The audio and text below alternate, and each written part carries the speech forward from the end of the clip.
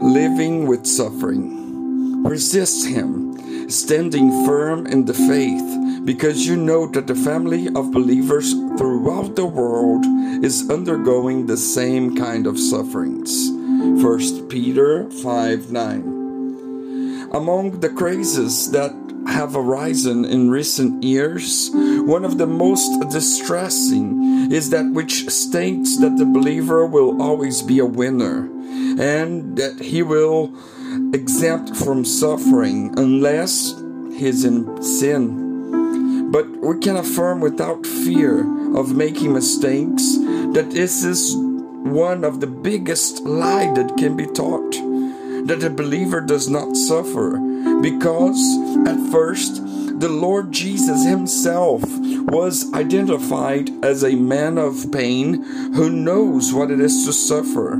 Later, he himself affirmed that his soul was overwhelmed with sorrow to the point of death. In the life of great heroes, we will find more scars than prosperity. Joseph suffered an unjust imprisonment. Daniel was thrown into the lion's den.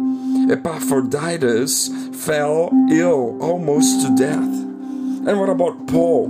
The giant of the Lord claimed to have a thorn in his flesh that lashed out at him. And even though he prayed insistently, the Lord said he would not set him free from it. The cheap gospel of our days has turned the church into a supermarket of faith.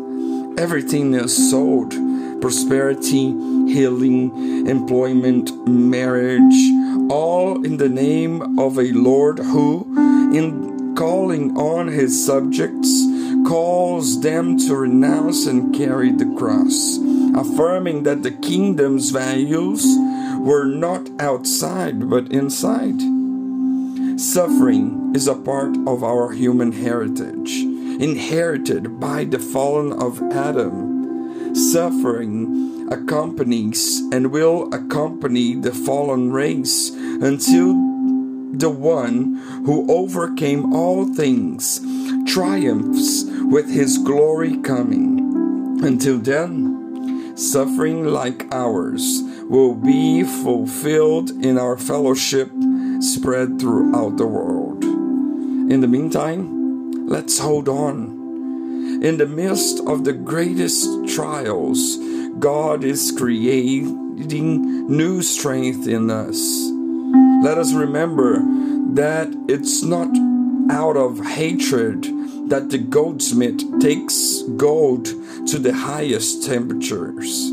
It is to make it more pure. And we are gold for God. We are precious. According to the words of the apostle, may our light and momentary tribulation produce for us an everlasting weight of glorious glory.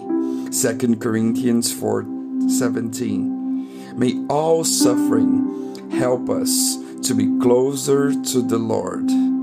May God bless us.